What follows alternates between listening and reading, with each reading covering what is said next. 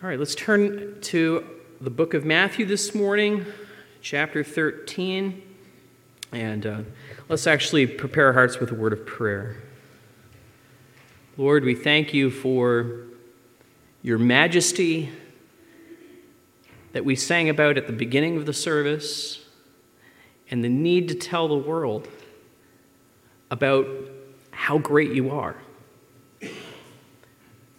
We thank you for the privilege to be able to serve you and to just share love with our community even last night as a way to let them know that we care for them and we want to enjoy good things with them.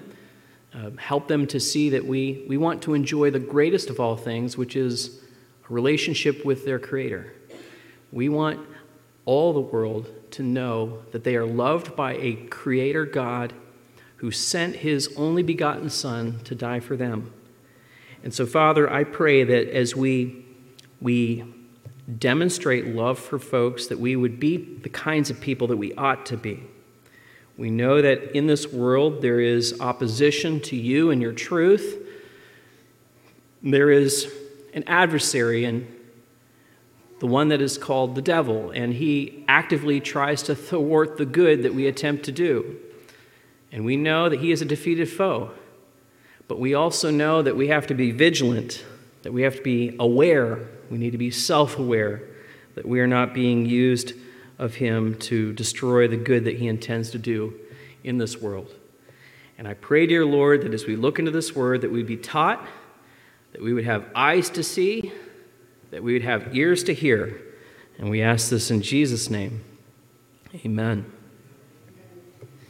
I'm going to read from the text this morning. If you're there, page number 925, or Matthew 13, picking up at verse 24. He put another parable before them, saying, "The kingdom of heaven may be compared to a man who sowed good seed in his field. But while his men were sleeping, his enemy came and sowed weeds among the wheat and went away. So when the plants came up and bore grain, then the weeds appeared also. And servants of the master of the house came and said to him, 'Master, did you not sow good seed in your field? How then does it have weeds?' He said to them, 'An enemy has done this.' And so the servants said to him, 'Then do you want us to go and gather them?' But he said, 'No, lest in gathering the weeds you root up the wheat among them. Let both grow together until the harvest. And at harvest time I will tell the reapers, gather the weeds first and bind them in bundles to be burned, but gather the wheat into my barn.' And he put another parable before them, saying, 'The kingdom of heaven is like a grain of mustard seed that a man took and sowed in his field. It is the smallest of all seeds, but when it has grown, it is larger than all the garden plants and becomes a tree, so that the birds of the air come and make nests in its branches.' And he told them another parable.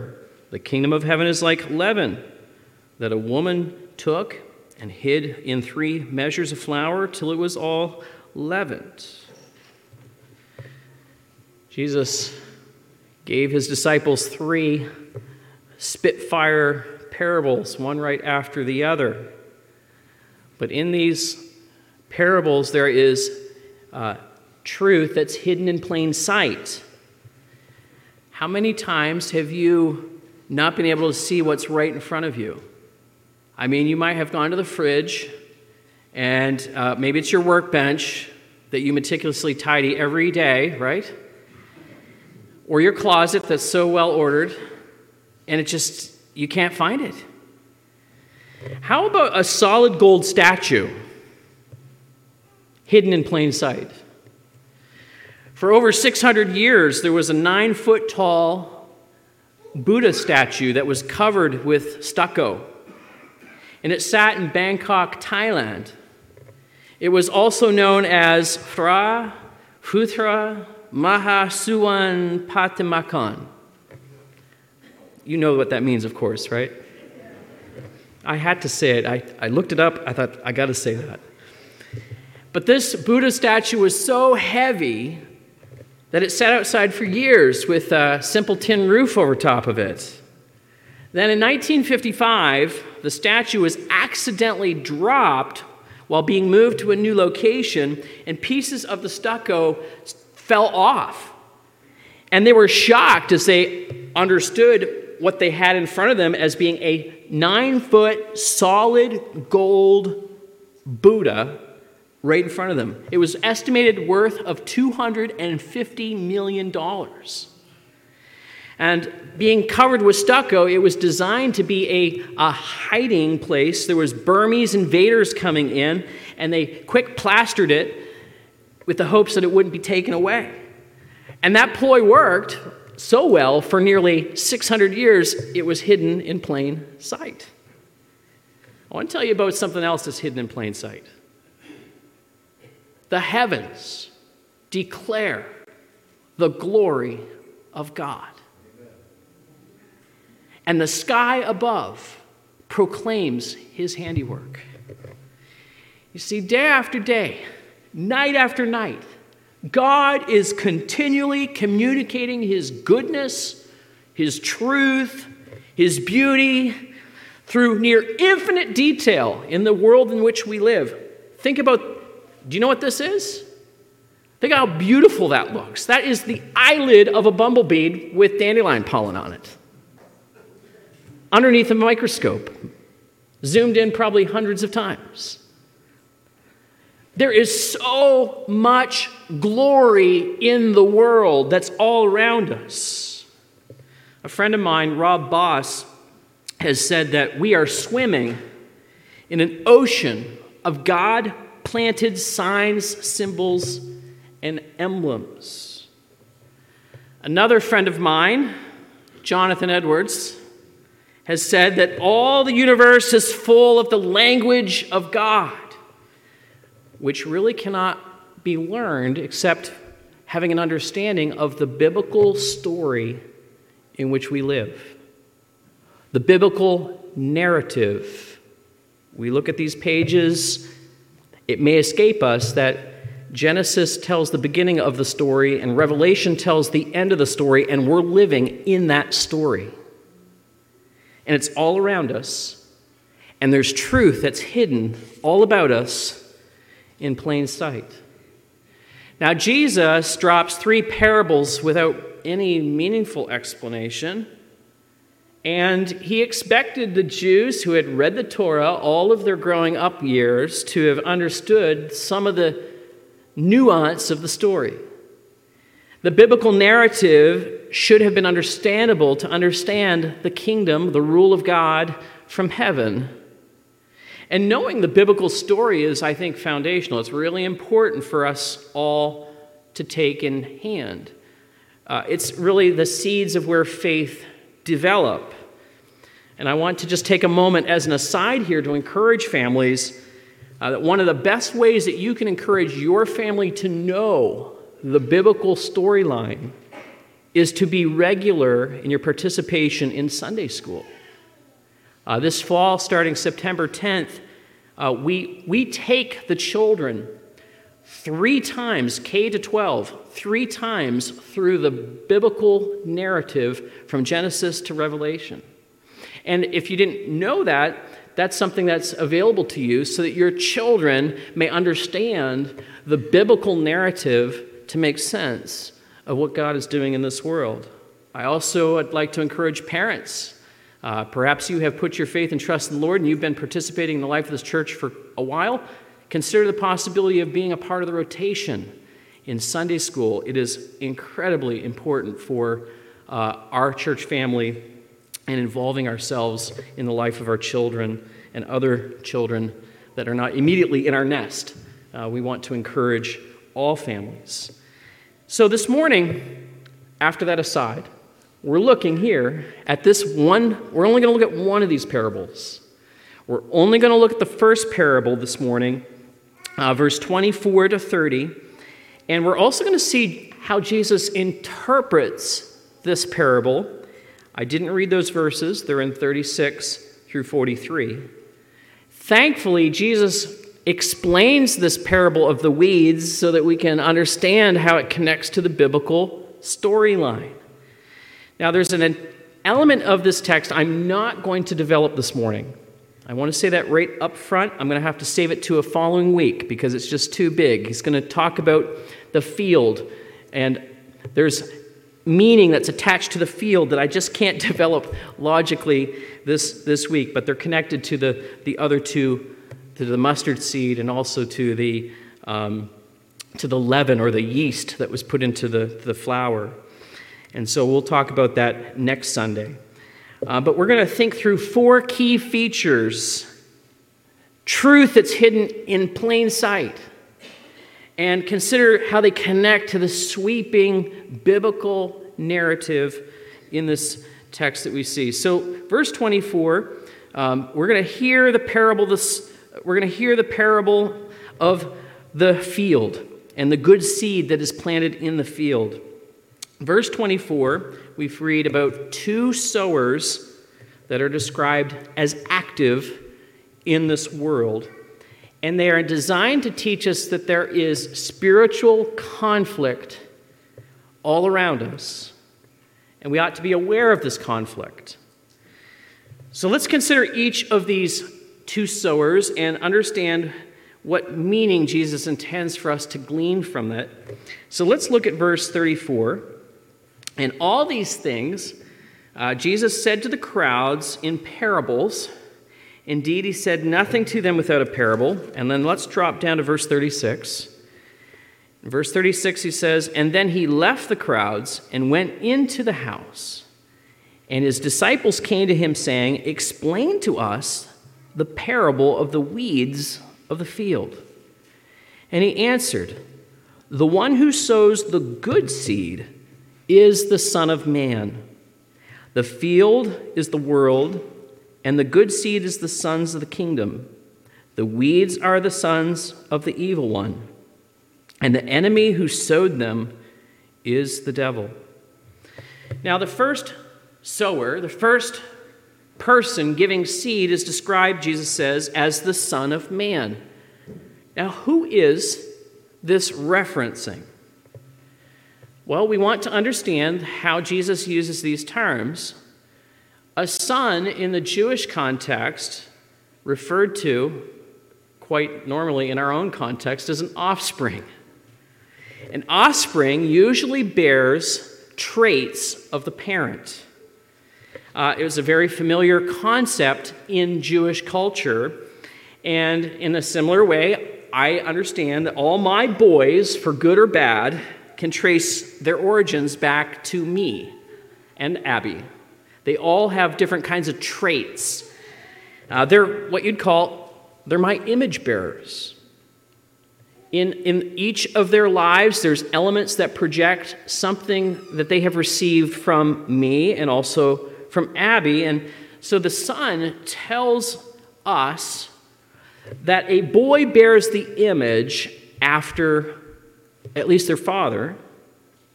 And our first father was who?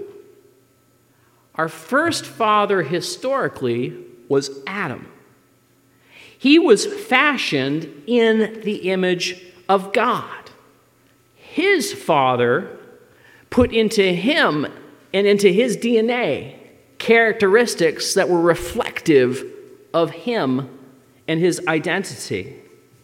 Now, Adam was the first son, and he was designed to be blameless. He was designed to do God proud. Just as I like to see my children do well, I receive joy in seeing them do well in the world. In the same way, God had designed for Adam to be an offspring, to project his own image in the world. And unfortunately, we saw Adam, the first son, fall into sin with his wife Eve. And that image was marred through time. Now, in the biblical storyline, in the narrative, there is this underlying current of desire for a true son to come and represent God the Father perfectly. And the looking forward to that son coming found its identity in Jesus Christ. Jesus was the true Son that none of us could ever have been. He was without sin, and he was fully able to represent and make his Father proud. In fact, when he was publicly baptized at the age of 30 years of age, he was baptized, and when he came up out of the water, a voice from heaven said, "Behold, my beloved Son, in whom I am well pleased." And this is a signal that this is the Son of Man. This is the one that represents all the hopes and aspirations. It's found in the perfect man. And Jesus, speaking third person here, is very modest in his expression. It obviously refers to him. The seeds that this Son of Man, that Jesus was sowing, produced sons of his heavenly Father who rules from heaven in his kingdom. And they're patterned after Jesus, who is the true Son. Now, I dwell on this just to encourage us, because what this means is that if we are born again by the Holy Spirit, we've been given a new identity with the promise that we will gradually be changed over time into the image of God's beloved Son. So I think it's important for us as believers that we would not despair the discipline of the Lord. There are times when God deals with us as sons and gets us back into line because he has good intentions for us. And all of the trials that we experience in life are designed to bring us to a place where we will give God greater glory than we could have without the trials that we have experienced. It's encouraging, I believe, because God intends good for us as his sons and daughters in Jesus Christ. And so there's a second sower that's in this parable, and he's described as an enemy. An enemy. Now in verse 39, we read that he is specifically called the devil. The devil. Verse 39, and Jesus says, "And the enemy who sowed them is the devil." This seems to indicate that God has had a special enemy throughout time. And God's good work throughout all of history has been opposed. In other words, this enemy has a kingdom, and he's at work too. The devil has been called many things. He's been called Satan. He's been called Lucifer. He has been called Beelzebub. And throughout the history of the world, from the very, very beginning, Satan has been disturbing God's kingdom, even in the garden that he created perfectly good. Satan sowed seeds and corrupted Adam and Eve by causing them to question the goodness of God. You see, the heavens declare the glory of God, and there was so much evidence of the goodness of God all around them. They had a perfect garden that they didn't have to till and pull weeds in. And yet Satan caused them to question, and caused them to question God by saying, if God is good, then why does he limit your freedom? Why does he not allow you to eat from that tree? The tree of the knowledge of good and evil. This question reminds me of the question about freedom and freedom in our own household. We, last week, lost a chicken to a predator. We've been free-ranging our chickens, but they do have a coop, they do have a run, and we've had to put some limits upon them. They're going to have to stay in their pen for a while, at least so we can make sure that the fox isn't nearby. Now, those chickens, they don't like it. They don't like it one bit. They're so used to just crowding up at that coop door so that when they open the coop door, they're all falling all over themselves to get out. But by limiting them, they are actually truly free because they're alive. You see, spiritual conflict is real. Satan wants you to imagine that you will enjoy life more if you follow your gut. Or why live with self-limits? Well, God knows that we can't live without some sort of self-control. He knows that we need these elements in our life. Sometimes we think that we will be much more free if we follow all of life's potential opportunities than if we were limiting so that we could be more active in even our own church. You know, if you're truly born again, you're not really going to enjoy being away from where God's people gather. You're going to want to regroup. You're going to want to return. And you know what? Like the young Jesus who was found by his parents in the temple, and they were asking him where he had been, Jesus looked at his parents and said, "Why are you looking for me? Don't you know that I got to be in my Father's house?" He knew where he ought to have been. And where he was in the Father's house, he was completely free. You see, there's two sowers, but there is also two plants in the ground. And these show us of how spiritual deception can occur. Verse 25, we see the parable details there. If you look at your Bibles and you see verse 25, it says, "But while his men were sleeping, the enemy came and sowed seeds among the wheat and went away." Now, if you go down to verse 38, Jesus gives us the interpretation, and he says, the field is the world, the good seed is the sons of the kingdom, and the weeds are the sons of the evil one. Now, in the parable of the sower that we looked at a few weeks ago, you remember the three different kinds of soils. There was hard soil, rocky soil, there was thorny soil. The problem was not with the seed in that parable, the problem was with the soils. Now in this parable, the problem is the seed, and so we have to make sure we distinguish the details carefully, not blend the two ideas together. But there is a sense in which now we're looking at the good soil and seeing seeds planted on that.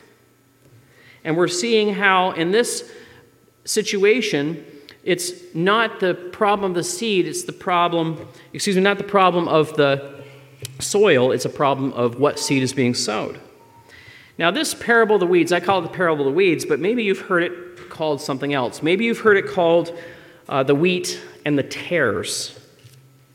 Does anyone know what a tare is? Okay, I didn't think so.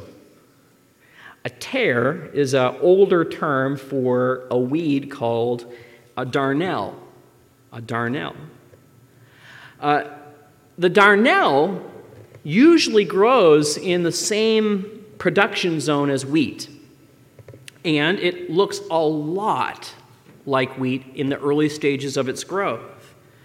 There's such similarity in it that sometimes it's called false wheat. And it bears such a close resemblance that until the ear, that is the fruit, comes into place, it's usually indistinguishable.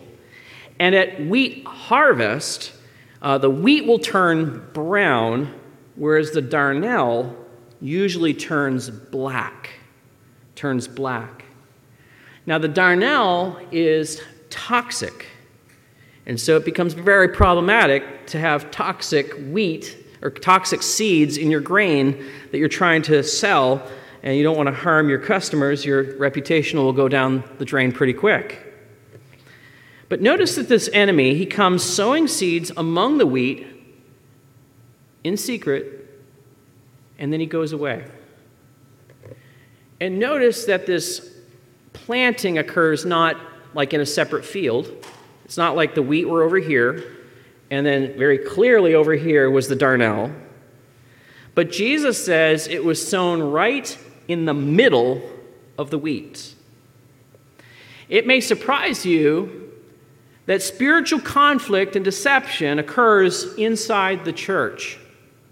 But I think if you think about it, that will probably make some sense.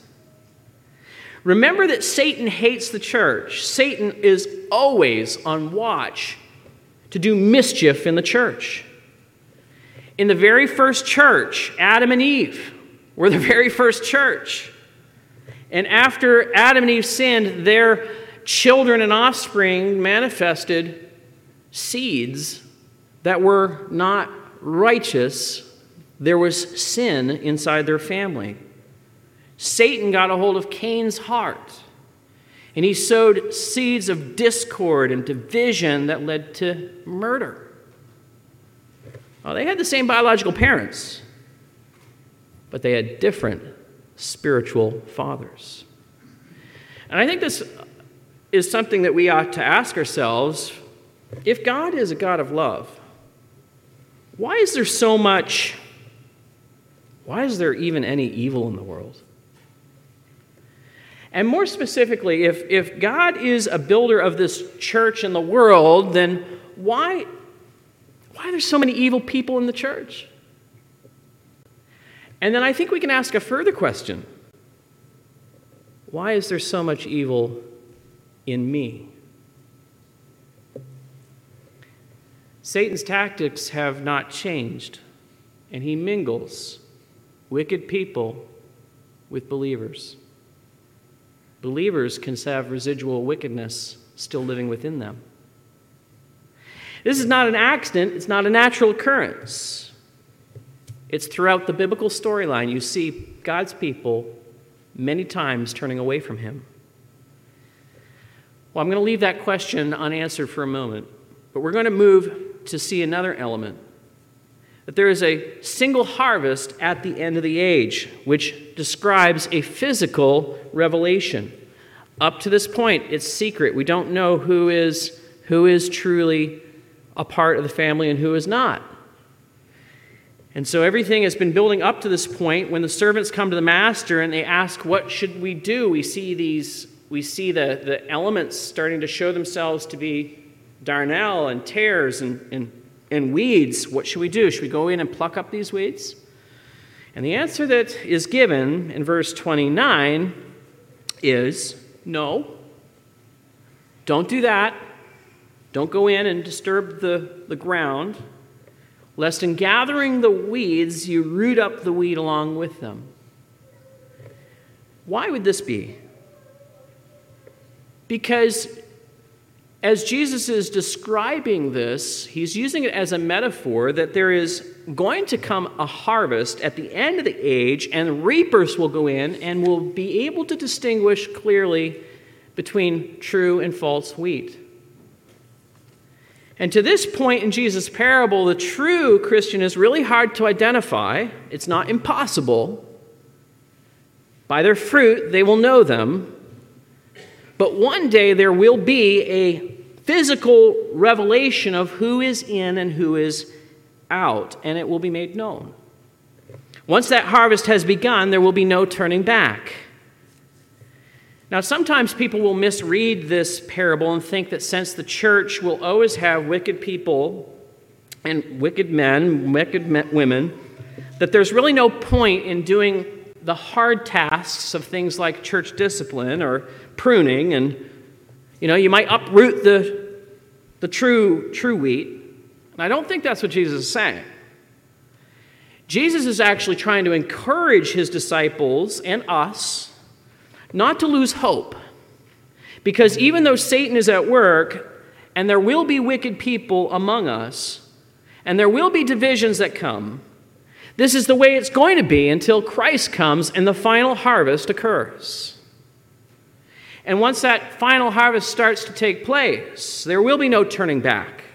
There will be no opportunities for calling upon the name of the Lord. And in this era, there are times when Christians need to be awakened and realize that they are on the brink of potentially getting harvested, but not to go to heaven, but harvested towards hell. And so there are possibilities that some people would think themselves to be Christians when they truly are not. And to hear a topic like this is actually a mercy of God to give people pause, to have an opportunity to examine themselves. Am I truly of the Father's wheat? Am I a true Christian, or am I a Christian in name only? We also ought to, as Christians, consider the sobriety that this would bring. And we ought to take care of one another. Hebrews chapter 3 says this, that we ought to take care of one another, lest there be in any of us an evil, unbelieving heart, leading you to fall away from the living God. But exhort one another every day, as long as it is called today, that none of you may be hardened by the deceitfulness of sin. You see, as we take responsibility for one another, we do this as an act of kindness. Jesus doesn't want us to lose heart, and he doesn't want us to stand on the sidelines saying, well, I'm not going to join this church because I'm looking for the perfect church. Jesus says clearly in this parable, there is not going to be a perfect church. And so it's important for us to take with seriousness what Jesus says, either on the one hand, not to get discouraged by things that happen in church, but on the other hand, do not avoid the church. These are important for our lives. And so there is that third element, that there is a harvest that's once appointed, and it will physically reveal who is who in God's kingdom. And then the last element here that I want us to consider this morning is that there are two results from the harvest. And I've described these as physical reward. If you understand the biblical narrative, there is creation, there is fall, there's opportunity for salvation, and then there is judgment coming at the end of the age. Here, Jesus is talking about the coming of judgment. God has been incredibly patient with evil, but he will not be lax with evil. He will one day bring judgment, and there will be a fiery furnace that will be there at the end. Notice that at the end here in verse 40, let's read those verses again. In verse 40 it says, Jesus interprets and says, just as the weeds are gathered and burned with fire, so it will be at the end of the age. The Son of Man will send his angels, and they will gather out of his kingdom all causes of sin and all lawbreakers, and throw them into the fiery furnace. In that place there will be weeping and gnashing of teeth. When the righteous will shine like the sun in the kingdom of their Father. He who has ears to hear, let him hear. What kinds of people will be plucked out of the church or out of this world? Here, Jesus describes these two as, one, those who are all causes of sin, and all lawbreakers. Now, those who cause sin are sometimes referred to as scandals. All causes of sin, someone who is supposed to be living in a certain way, leading others, causes others to sin because they themselves are hiding their own sin. It's a scandal. There's people that, on the one hand, also trip other people up, and they drive people away from the faith. They offend and they hurt people who are weak. They're also lawbreakers. In other words, those who live a lawless life. They live lawless and they teach others to live in such a way that doesn't honor God at all. And it's very dangerous. And Jesus is issuing a warning to say, if you find within your soul a tendency to excuse the holiness of God and say, oh, it's okay, you don't really understand the grace of the gospel. God's grace is there for sinners who humble themselves and turn from their sins. But they have also been given a calling to walk with Christ and become more like him over time. There is a sense in which we invite everyone to come as they are, but not to stay as they are. They are to come as they are and embrace the truth of the gospel, but then change as the Holy Spirit enlightens their hearts to know that they need to make those changes in their hearts and lives. It is dangerous to dismiss the need for change. In fact, we ought to hold tightly to the grace of Jesus Christ, and we also need to fight tooth and nail against lawless, immoral living, undisciplined living. Why? Because these kinds of ways of living will experience the full wrath of God. And as this parable tells us, there will be many in those days who will fall into the fiery furnace in which there is weeping and gnashing of teeth. On the other hand, there is another kind of physical reward that occurs. In this text, Jesus talks about the righteous. It's not righteous because of what they have done, but it is righteousness that has been given to them by faith alone. These folks will shine like the sun in the kingdom of heaven. Those who have decided to take the narrow road in life will experience the joys of heaven. It may be uncomfortable in this life because they're making decisions by faith to follow Jesus, and it cuts them off, it limits their freedom, but yet they, in the end, will gain the greatest freedom of eternal life.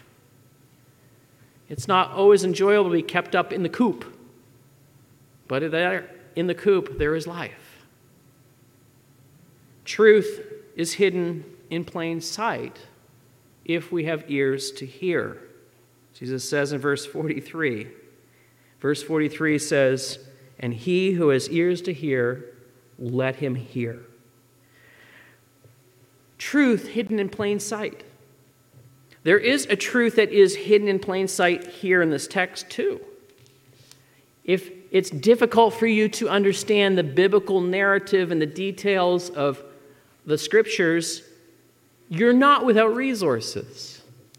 There is a truth here that's hidden in plain sight, and that's found in verse 36. It says, "And then he left the crowds and went into the house. And his disciples came to him, saying, 'Explain to us this parable that we just heard.'" The truth that's hidden in plain sight is that we can be a part of the crowd that has enjoyed such a nice event on Saturday evening, and then we have the opportunity to come into a house and hear the truths of God's word. We have the opportunity to hear from the scriptures about what life is all about. The disciples had the greatest privilege of all to hear from the mouth of Jesus. Now, Jesus has not left us without resources. Jesus has given us pastors and teachers for the building of the body of Christ until we attain the unity of faith and the knowledge of the Son of God. When Jesus comes, we have not been left without the resources that we need to understand our way in this world. And so, as we look at this text, may we realize the benefit that we have. Knowing the biblical narrative is important for us, but being taught by Jesus is infinitely greater. And I would encourage us all to be faithful as we serve Jesus in anticipation of him and the harvest that will come. Lord, would you make us faithful? We are often unfaithful, but we know that he is faithful still. And that gives us the courage to keep coming back to him and to be growing in time as he nurtures us with the word, with his people, and with the providences that we face and experience in this world. We're going to pray now and transition to the next part of our service, which will be communion. But let's pray.